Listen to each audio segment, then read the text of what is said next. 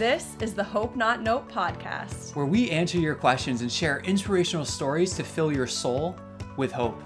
Our mission is to empower hope to those who have been plagued by nope. I'm Dr. Dylan Caswell. And I'm Brandy. And we're here to bring you out of the nope and into hope. Welcome to the Hope Not Note podcast. We are so excited to be with you today and thrilled that you are listening. At the beginning of each podcast, we share our hope stories. And so this past week, we launched the podcast. And for me, my hope story is really just the response of the hope community, our friends, our family, so many people online who have been overwhelmingly supportive with the launch. Specifically for me, and yes, I'm a little bit biased, but my childhood best friend reached out and she said that our first episode inspired her so much and motivated her to be a better wife and a better mother. And for someone who's a stay-at-home mom in a very rural community, it was just so encouraging for me to know that not only can I hop on the phone and call her and be great friends with her, but I can also inspire her through this podcast that Dylan and I are doing. And so for me, that's my hope story, is that we're inspiring so many people, and the launch is really inspiring us, truly. So Dylan, why don't you share a little bit about your hope story from this past week? Going off of that, I'm on board with you that it's been amazing, the amount of support that we've gotten after the first episode release. Like, people just thanking us for the episode and us being able to connect with people. Like, we're grateful to be able to inspire people, but what inspires us is when we hear people that have listened to the content and it gets them excited. It makes them feel hopeful. So my hope highlight, I'm going to stick in the spirit of community, actually comes from the NFL. Huge football fan, love football. This is kind of that down part of the year for me where I'm like, oh man, what do I do? Because football's not on. Mm-hmm. So there's no Thursday night games. There's no Saturday college games, Sunday, Monday. They're just wide open. So we just work. But football will be coming back. But yesterday for me was just filled with the NFL and really great parts of the NFL that people don't get to see. So I want to bring that to light a little bit.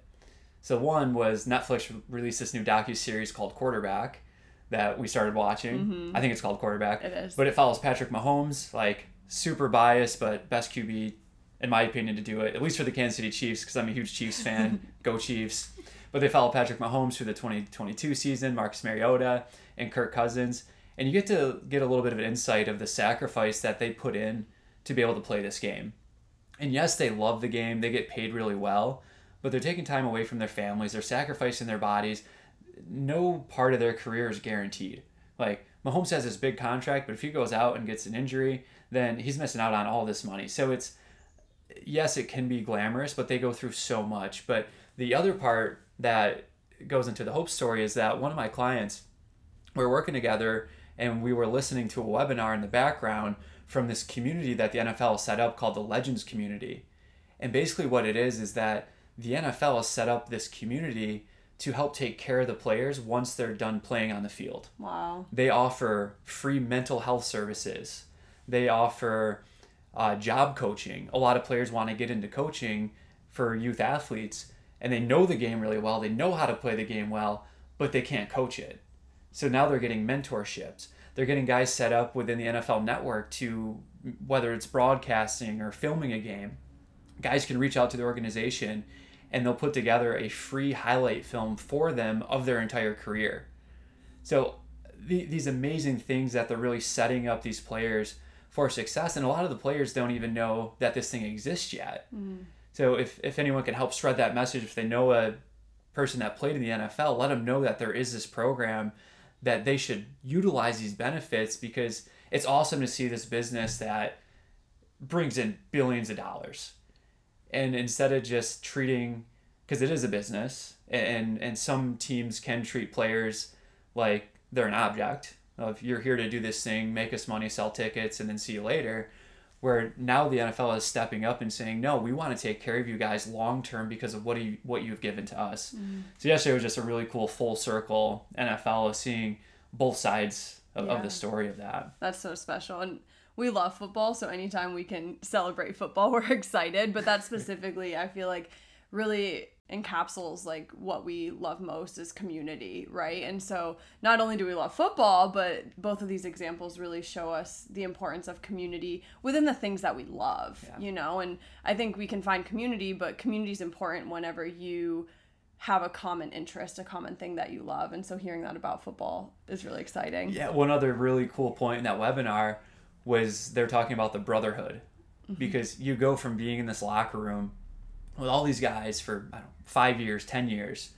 And then when they retire, they like to not be found again, right? They go off to the country. They kind of find these homes where they don't have to answer to the press. They don't have to worry about media. Brett Favre's a great example of that. Like when he retired, he was out just cutting trees, like just doing his own thing. Like they like to kind of escape because of, like, yes, they play the game, but they have to answer all these interview questions. Like Marshawn Lynch, go watch him and see how he handled the stress, which was pretty best hilarious. Interview questions the ever. Best interview questions. But the cool part in that webinar was they were talking about reach out to your brothers. The guys that you played with, reach out to them. And they're like, well, maybe you're having trouble contacting them because you don't know where they live. They got rid of their phone. They don't have a landline. Well, they have a roster for every guy that's played on every team that you can contact the team. They have the data to be able to reach out to that guy. Wow. So there's ways for these guys to stay connected to each other, to have that community, because it's hard to say, but unless you're in the locker room, it's hard to understand that camaraderie. So now, like, they're out of that. They don't have that anymore. They're off kind of isolated by choice. But now they can still go back, call their brother, and relive a little bit of that to have that camaraderie still. So it's cool to see that they're doing more and more for the mental health of these players, because they give us so much. And yes, again, they get paid, they get all these benefits, they get all these great things, but they're really sacrificing themselves every time they step on the field.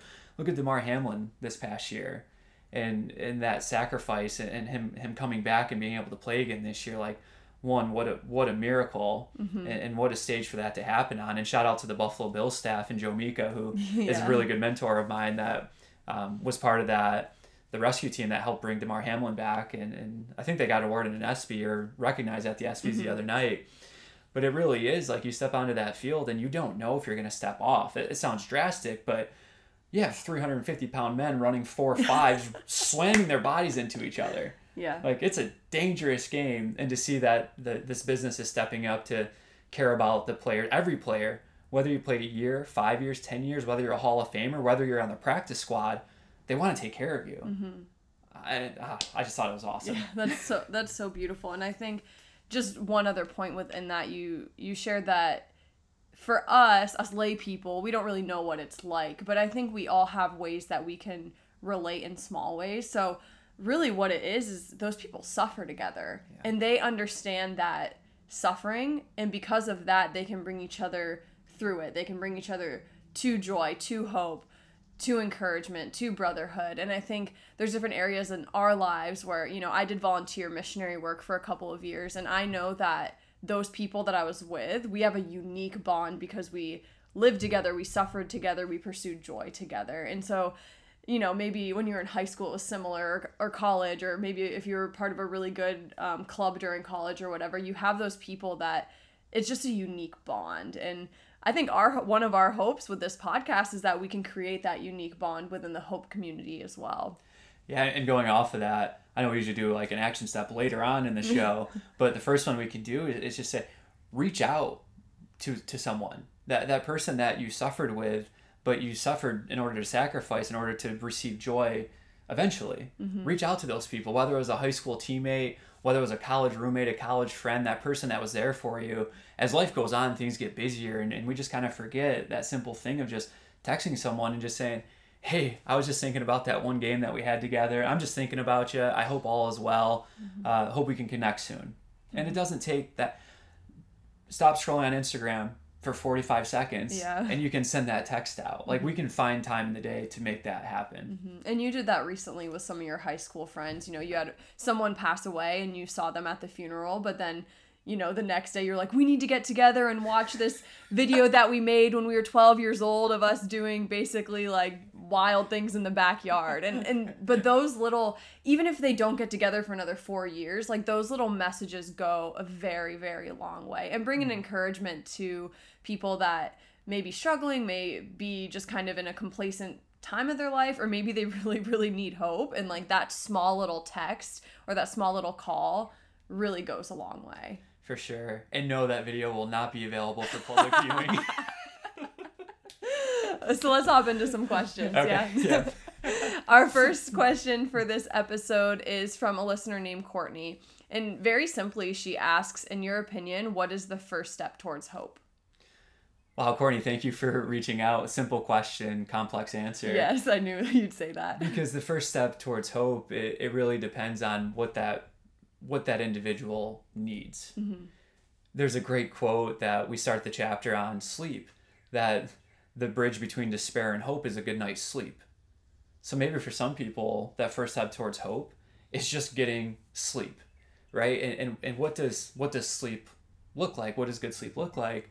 It's uninterrupted sleep that you wake up and you feel energized, you feel rejuvenated, you feel like you're that kid again that can get out of bed, maybe have to do a little bit of a warm-up, but you feel like you're ready to skip down to breakfast. Like you're excited to get the day going. So many people that we see they're not getting into deep sleep. And there's a lot of things, a lot of repercussions that come from that. One is that you don't get this spike of growth hormone, because we get growth hormone spike kind of 2 times during the day. One is if you're doing exercise, and the other one is when you're in deep wave sleep. If you're not getting deep wave sleep, you're not getting growth hormone shot through your system, which growth hormone sets the stage for us to recover and for us to heal. So if someone has a muscle strain, the first question that we're asking them is, what is your sleep? Because if you're not getting enough sleep, you're not getting the growth hormone, you're not getting the chemistry that you need for the healing response to occur. Another thing that happens in sleep is that our body has a lymphatic system that cleans out waste. Our brain doesn't have a lymphatic system. When we sleep, basically think of a car wash and how you have mud on your car, you go through, the car wash gets blasted, the mud leaves it. You leave, if you're in upstate New York, you leave Delta Sonic, your car's really waxed, good looking thing. Your brain, the same thing happens, but it's with cerebral spinal fluid, and that happens when we're sleeping. So we start looking at things like plaques forming in the brain, or dementia, or Alzheimer's, like those types of conditions, and it really goes back to they're not getting that wave happening when they're sleeping. So for some people, that first step towards hope is getting a good night's sleep. Some people, that first step towards hope is becoming grateful. And it can be challenging if you're in a season of suffering to be grateful, but it's finding these little things that go a long way. I know for me, one practice that I like to use is that if I start to get stressed, if I start to get anxious, if I start to feel like, oh, man, I don't have enough, or I'm not doing enough, I'll sleep on the floor. And I'll sleep on the floor for 3 days, 5 days, a week, however long it takes, until my brain goes, wow, you have a great bed. Like, you can be grateful for that one thing. Like, we don't need all this other stuff. And then when you're on the floor, you start going, wow, you know what? I'm grateful that I have a blanket on me on this floor. I'm thankful that I'm on this floor and there's a carpet on it. I'm thankful that I'm on the floor and there's walls surrounding me. And then when my brain starts to switch, okay, now you get to go back into your comfortable bed. But the minute that you start to take that for granted, I almost like ground myself of you're going back to the floor until you're grateful. So for some people, it can be grateful. But I'd like to turn it back to you and see, when in episode 1 we were talking about some of the struggles that you went through and how you found hope and how you competed in your first CrossFit competition and really got through this thing of complex regional pain syndrome and chronic pain and people telling you that you're never going to do this again. What was the first step towards hope for you? Wow. Thanks for asking. Yeah. I think I shared a little bit in the other episode, but my friend who challenged me to write down the things I was grateful for was really, really a huge step. Like probably one of the biggest steps, if not the first step. And I'm fortunate because when I was in my darkest, deepest hopelessness time of my life, was right at the end of college and then right when I started my missionary years when I was volunteering. And I was surrounded by really great community during that time. And so even though I had, this despair and hopelessness, I think my first step towards hope was that I literally got placed surrounded by community that could basically I painted this image for a friend of mine during that time where I kept saying I'm stuck in the suck. And I really felt like I was stuck in the suck, but I painted this image of me feeling like that, but realizing that they basically had like a chain around me and they were pulling me out of it. And then slowly from being pulled, I could, turn around and maybe crawl. And then maybe after I was done crawling, I could walk and maybe stumble, but like walk a little bit. And eventually I'd be running and there would be, no suck or despair or hopelessness or whatever. And so I look back and I was very fortunate to have people around me, and the people around me were really my first step. I know not everyone has that. I don't want to say not everyone has that because I think people can have it, but sometimes they don't realize they have it. I think of, a family member of mine, stay-at-home mom, doesn't really have a lot of friends, basically just pays attention to her children and her husband. That can be her community, but often we need people even outside of our immediate circle. And for me, my first step in hope was people outside of my immediate circle and being surrounded by community that didn't really know my whole backstory, never knew my childhood, never went to my hometown, but still were there to support me. Yeah, I think as you're saying this, what I'm thinking of is that I'm really starting to struggle with the term hang in there when someone's struggling. Because, like, let's take it from a fitness perspective. If you're doing a dead hang, what's the eventual outcome? You're going to fall. Like, you're not going to accomplish, you're going to get off the bar. So when we say this term, hang in there, it comes from a good place. I think what it means is that, like, I have your back. I know you're struggling. Hang in there. You will see the other side of this. But the term hang in there, I think we can change that instead of hanging in there, because that's now thinking that hang in there until you can't hang anymore and then fall. And then once you fall, then we'll reach back out and we'll figure out how to get you up off the floor. That's where having community is, hey, hang there. I'm going to come and reach my arm down. Now hang on to my arm and let me pull and get you out of this. But I think reflecting back on, so there's a famous hope researcher that was at the University of Kansas, and his name is C.R. Schneider. And he defined hope as this trilogy of self-agency, goal-directed behavior, and a framework to achieve. So I think looking back, what's now maybe what I would say, what's the first step? It's self-agency. It's realizing that if you are hanging in there, you can reach up and grab a friend's arm and they can help pull you out. It's recognizing that I can take control and get better sleep. Maybe I don't have that coffee at 4 p.m. or 5 p.m. Maybe I just go, I'm going to be a little bit tired, but I'm actually going to get some good sleep tonight. Maybe it's reaching out to friends. But reflecting back, I think the first step is self-agency. Self-agency. Yeah, I think with self-agency, right now, if you're listening and you're not feeling hope, and maybe you don't even feel that self-agency, that's kind of our job, right? Our job is to empower you to believe that you do have self-agency. And that's really our mission, is that we can empower you. And I think that there are other people around you. I know for me, when I look at friends who have struggled, I've always wanted to empower them and empower them and empower them, because I can tell that they don't believe that they can do anything. They really just have this like defeated attitude. Some of them, not all of them, but our hope is that we can really empower you to have that self-agency and take that first step. Yeah, and oftentimes we get stuck on, this thing happened to me. Why is this happening to me? This sucks, which is fair. Yeah. That is allowed, and you should go through that. It's part of the grieving process. It's part of healing from the trauma, is recognizing that, no, it's not fair. Like that was a crappy situation, and that sucks. Like that's okay. But what we need to then realize is that we cannot control what happens to us. Like we're not in control of that. But what we can do is choose our response instead of a reaction. So what does that mean? Well, a reaction is that emotional knee-jerk reaction. person cuts me off, I want to flip them the bird and yell and beep the horn, right? That's a reaction. Versus a response would be going, okay, let me take a breath. That got my system a little jacked up, but I'm sure that they had a really good reason to come out in front of me. They might have a family emergency, they might be in a rush, whatever it is, it happened, but no one got injured, right? We chose a response. So many times we see this a lot, and I don't want to say it's a pet peeve, but I'll just say it gets me fired up.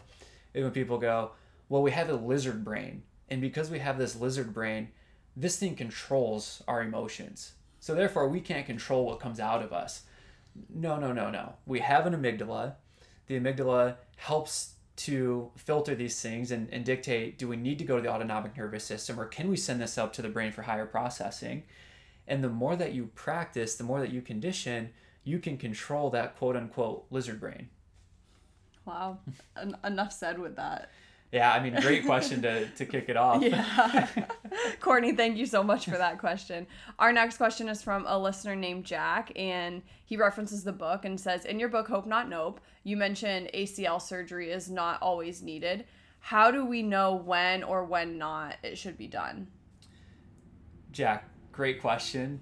I feel like these questions, they're pretty simple, but they're very long-winded answers because this one we have to set the groundwork for. Sure. Because people listening, they might go, what? No, if you tear your ACL, you need to get it reconstructed. And if you don't get it reconstructed, then you can't return back to these activities or these sports or things like this. And really, in the football spirit, John Elway actually played without an ACL. Not his whole career, but in the Super Bowl, I forget what year it was, maybe 98. I'm not sure. But the year that they won the Super Bowl, John Elway tore his ACL. And they said, you need to have surgery on it because that was the practice at the time. That was the protocol at the time. And John Elway said, I'm not getting a surgery. I want to play in these games. Like, I have fought this whole season. I fought my whole career for these moments. I'm not just going to stop playing. So he just refused it.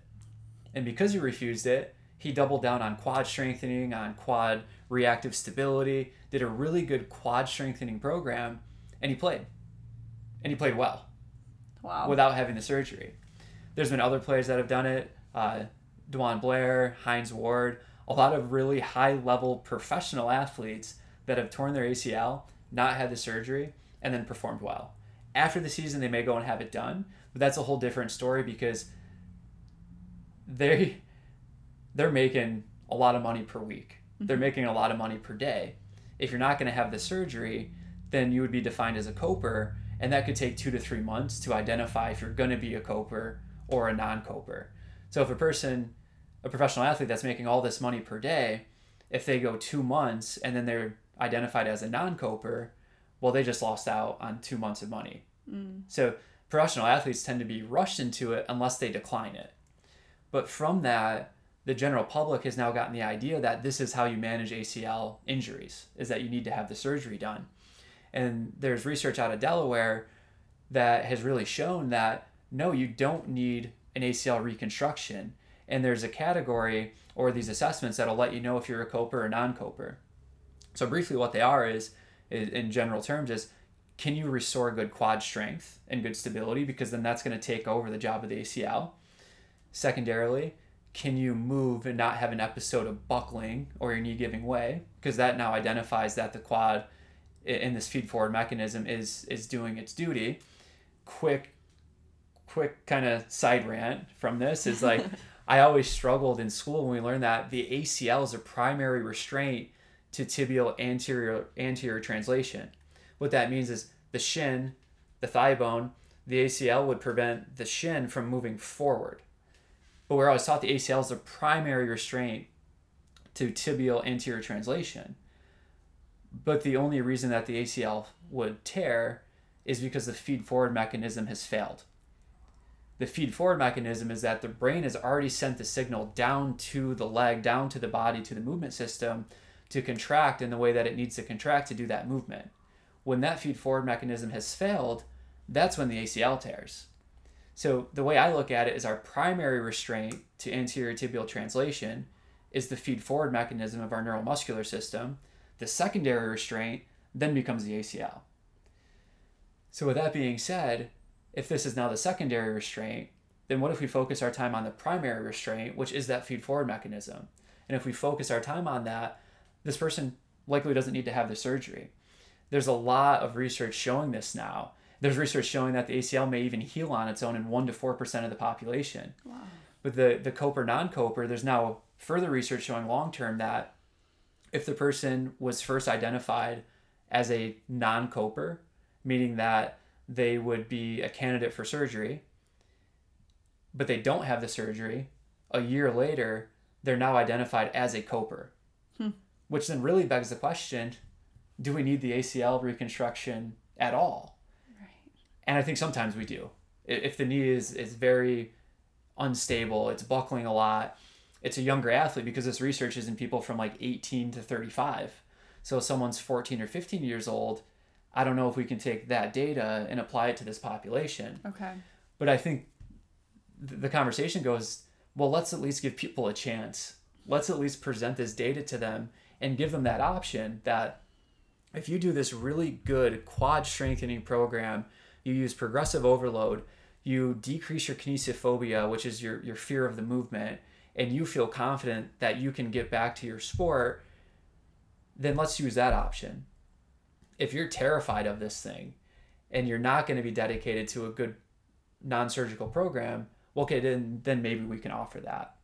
So how do you know if you need the surgery? Wrapping that up, if your knee is buckling, if your quad isn't able to restore its previous ability, and I think those are the two main ones. Okay, so it's not as black and white of no one needs the surgery and everyone needs the surgery. It really just depends on the person, the situation, and in some ways their belief system of if you really believe you need the surgery, then you probably should get the surgery because you believe that that's what's going to heal you. But if you believe that you can do all these other things and go through that rehab program and things like that, then that might be the better route. One question within that, does it matter, like what's the healing process for these things? So someone tears their ACL, decides not to have the surgery. Is it like a still 12 months versus they tear their ACL, have the surgery? Like what's the recovery?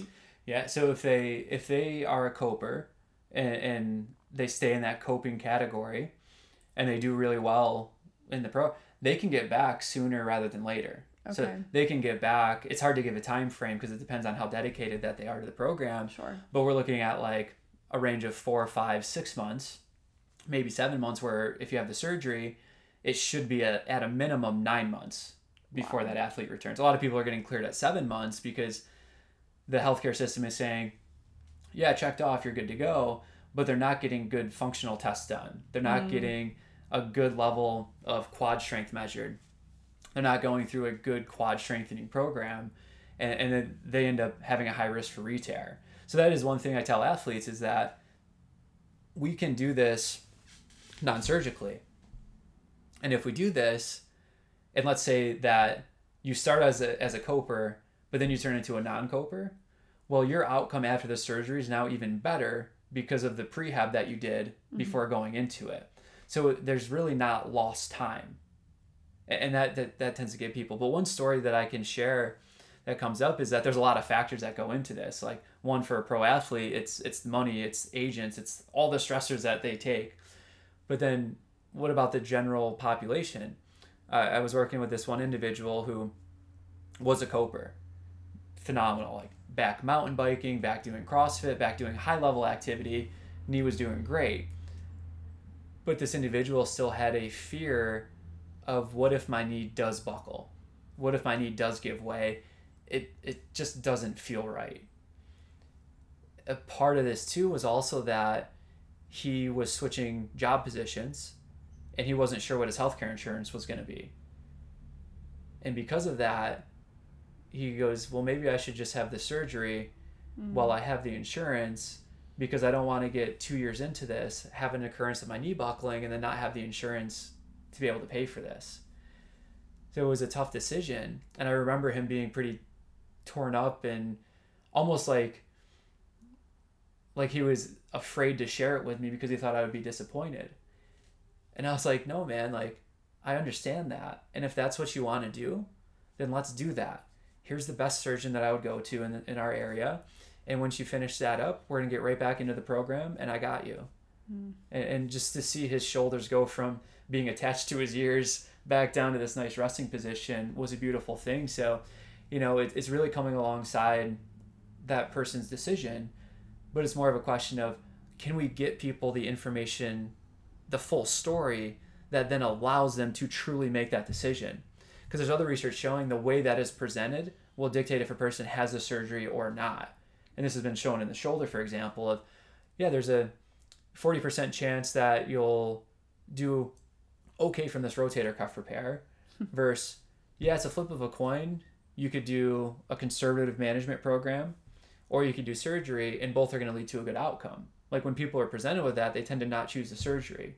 But when people go, yeah, no, go and try that thing, but you're going to need surgery, most of the time they're going to end up needing surgery, not because they actually need the surgery, but because that seed was planted. Right.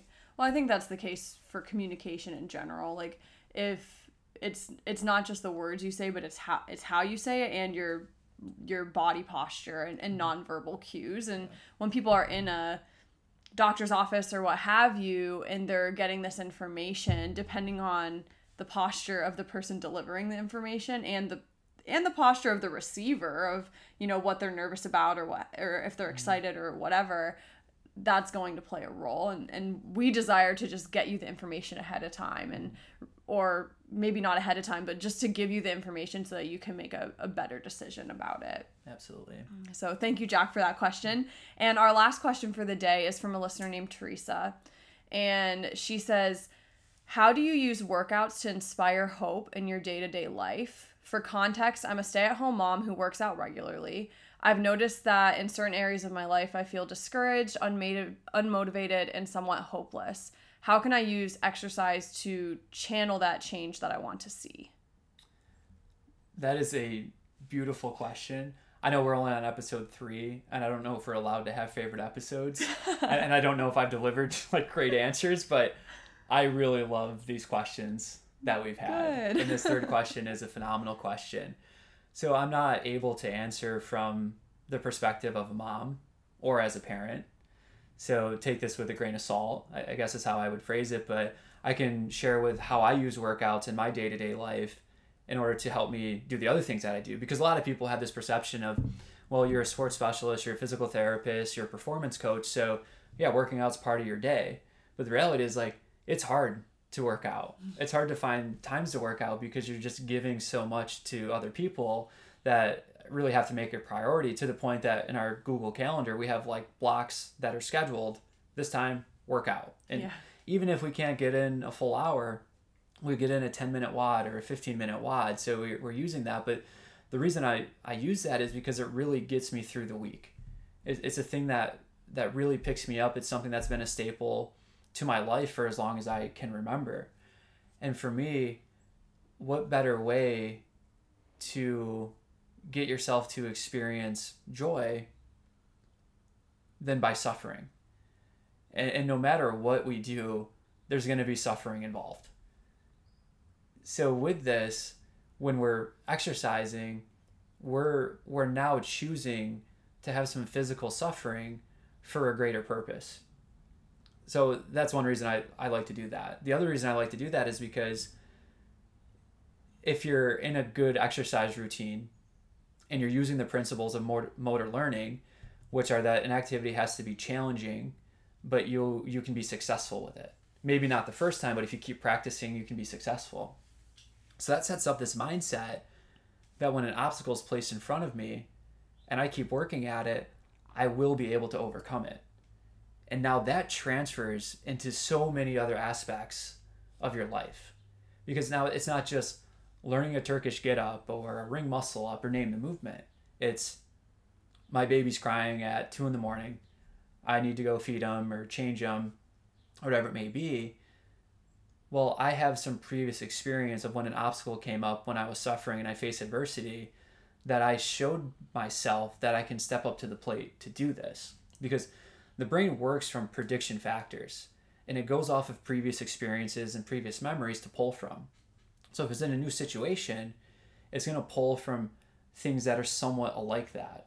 So if we can build this library of us suffering but facing an obstacle and overcoming it, and knowing that, yeah, that workout was hard.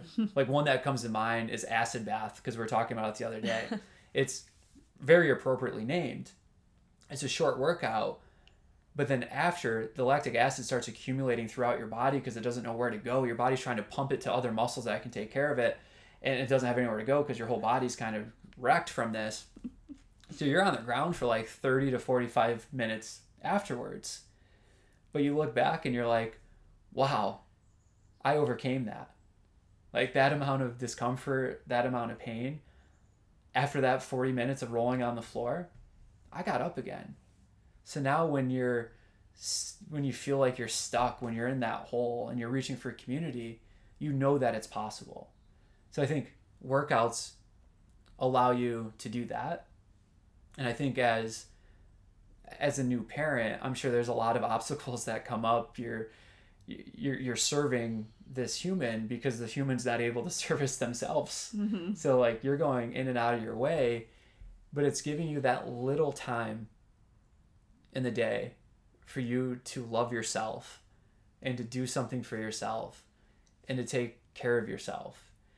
And some of our friends, it's amazing watching them and their dynamic of, he gets home from work, he'll go work out in the garage, the kids will be inside, he'll go inside, take care of the kids, the mom will come out and get her workout in, and then they have family time. But the whole time, the kids are inside, but they're peeking out the window to see what daddy's doing, to see what mommy's doing. So now they're setting this example. Because what do kids want to do? They want to do the things that their parents are telling them that they can't do. So no, you have to stay in. So now they're seeing this thing that they're being told, hey, no, you can't do this yet. So now they want this. Like, now they're excited for it. To the point that his son came out one time and he's like, hey man, you got to go back inside. And he goes, does a squat. And my buddy goes, okay, yeah, that's a squat. And he does a deadlift. He goes, okay, yeah. And then he does a sit-up. And I'm like, he's learning what to do to be able to stay in the gym. And what a cool example to set for that. But what I would say is that it's so important to find those little windows. It doesn't have to be this glamorous workout that's an hour or 2 hours long. It doesn't need to be this perfect thing of the best warm-up followed by dynamic mobility, followed by power, then strength and endurance, and then a cool down with stretching and lay on the ground and meditate and do diaphragmatic breathing. It's not possible. Mm-hmm. Like, you have a family to take care of. Give yourself 10 minutes. The analogy I always use is that if your gas tank is empty, it's better to stop and put in a couple dollars than to just keep trying to roll home.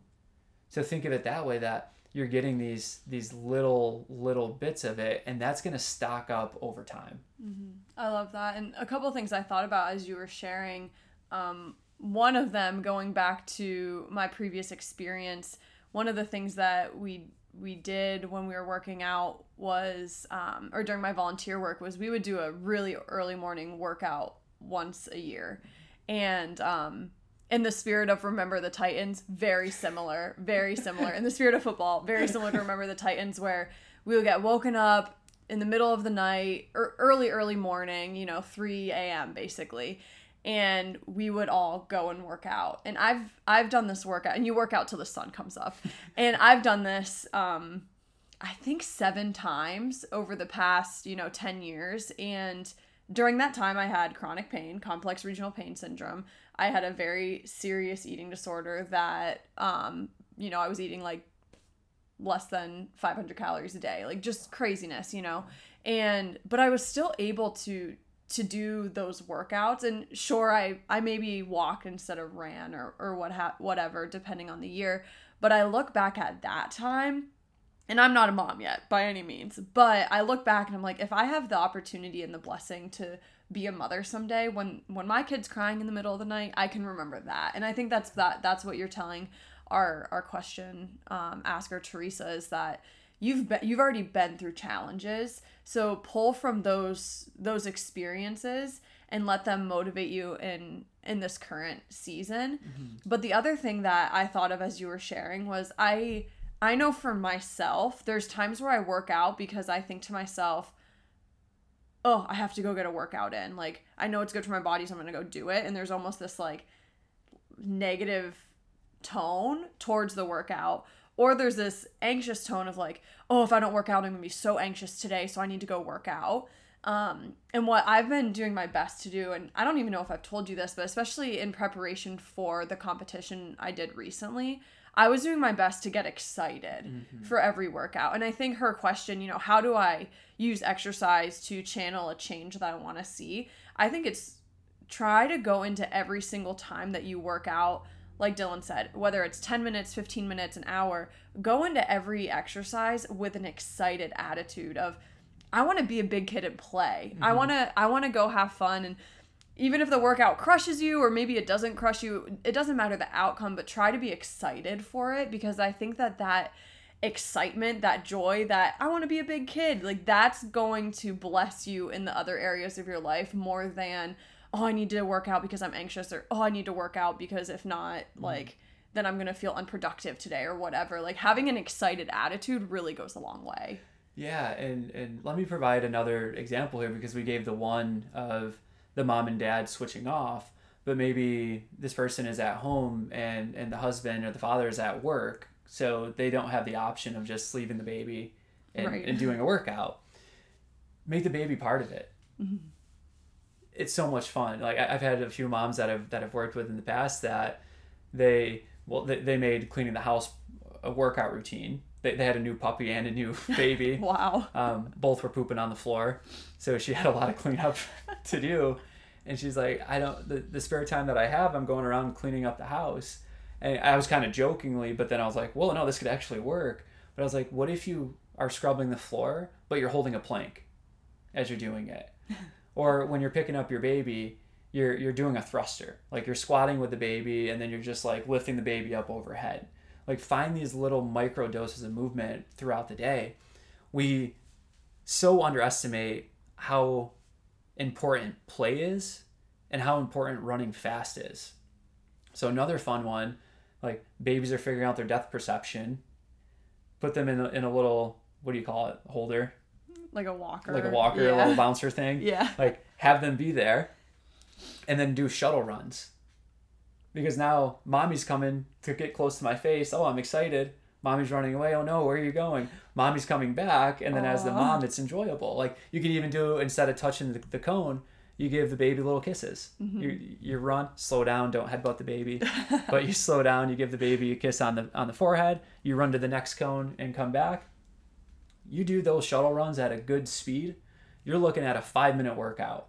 And you're going to get the benefits as if you did a 2-hour workout. Mm-hmm. So it's not about, again, this like perfect routine. It's about play. It's about getting the work done and making it realistic where you can actually do it during the day. Yeah. Oh, I love that. And Teresa, I hope that those answers really bless you and help you. And I love the idea of the running one. And so I hope that you take that into consideration, because I just think it'd be fun. And I just imagine kids' faces be like, oh, really excited. And then like confused. And I don't know. I just think that it's a way to laugh throughout the day as well. Shuttle run peekaboo. Yeah, exactly. So Teresa, Jack, Courtney, thank you so much for submitting your questions. This podcast really runs off of your questions and off of the Hope community. And so please submit your questions. If you're listening, we would love to answer them. So go over to hopenotnope.org and submit a question, whether it's, health, hope focus, fitness, ACL, we're here to answer. And so please consider do that. And please consider rating the show. I know we're only on the 3rd episode, but your rating really helps us. So give it a 5-star, leave us a review on Apple, share this with a friend, share this on social media. Please do your best to just help us spread this message of hope. Absolutely. And if you're interested in the research that we've mentioned in the show, shoot us an email and we can send that out to you. Mm-hmm. I have all of these studies stored in folders and saved. So if you're interested in diving into that material and reading it firsthand and making your own opinions on it, reach out to us, let us know, because we're happy to get that stuff into your hands. Have a great week. And remember that it's not just a day to be hopeful. It's an opportunity to become hope. The Hope Not Know podcast is meant for educational, informational, and personal development purposes only and does not constitute any health or medical advice. If you're looking for specific advice, connect with us to work with a Hope coach. The Hope Not Know podcast shall not be liable or responsible for any loss or damage allegedly arising from any information or suggestions in this podcast.